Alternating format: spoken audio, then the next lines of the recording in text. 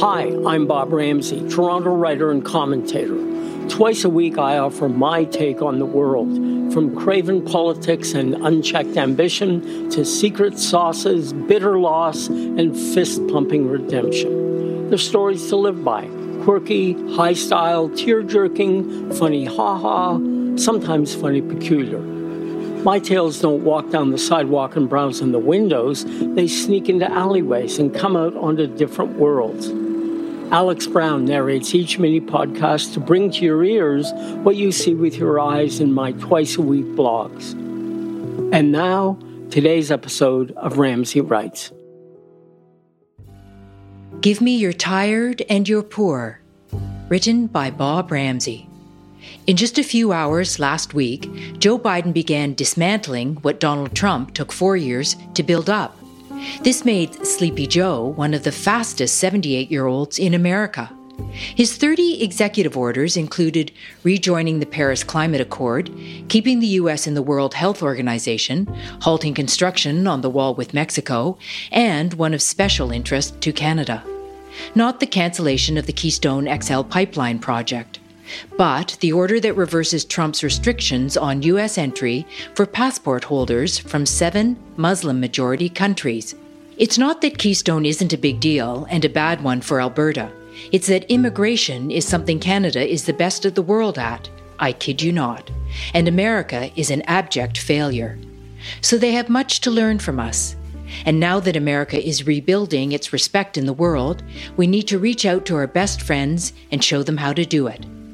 Ask an American what immigrants mean to the country, and they'll either say they're rapists and terrorists, or that they're immigrants themselves. Ask a Canadian, and they'll likely say, more immigrants mean more restaurants. The reality is somewhere between these poles, but in the months to come, people flooding across borders will become even bigger news. I say this because last year, more people, 26 million of them, became refugees than in any other year in history. Last year, America admitted fewer refugees, 15,000 of them, than any time since the Refugee Act was passed in 1980. Yet last year also, Canada, with a population 1/10 that of America, admitted twice as many refugees as America, 30,000, which also happened to be more than any other country on Earth. America's borders closed last year because of the pandemic and because of Donald Trump's distaste for refugees.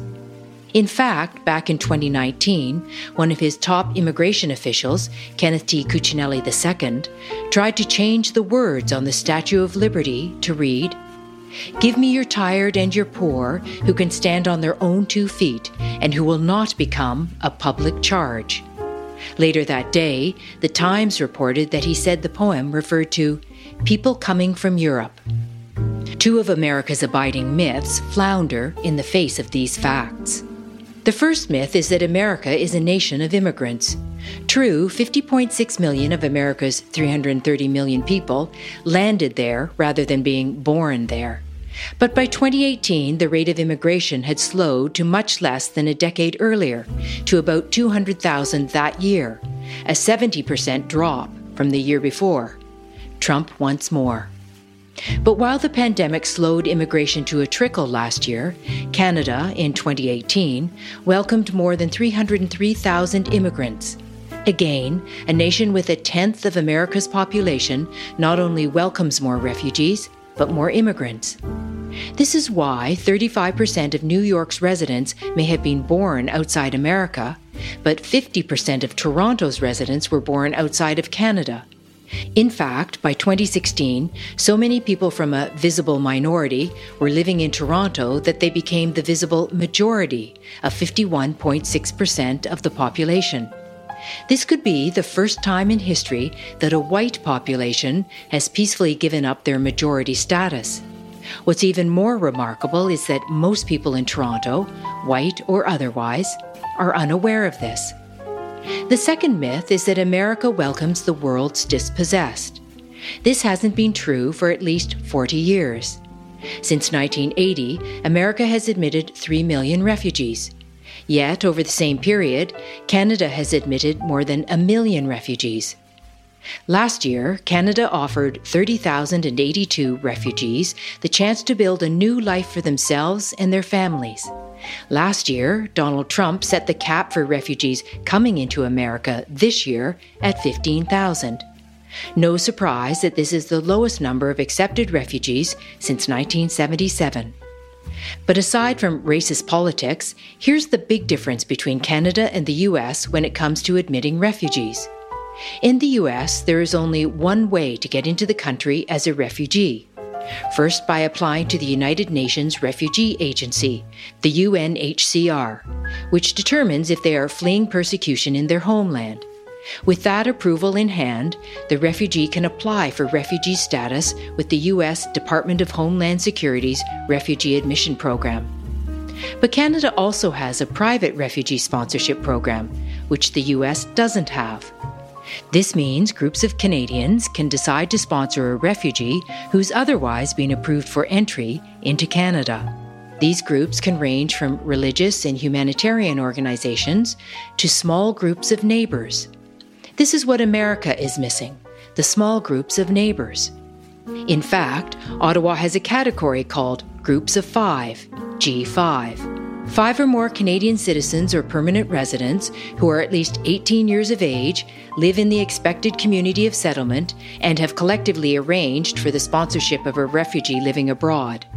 These individuals act as guarantors that the necessary support will be provided for the full duration of the sponsorship. This program has proven so popular that it now accounts for 58% of Canada's refugees.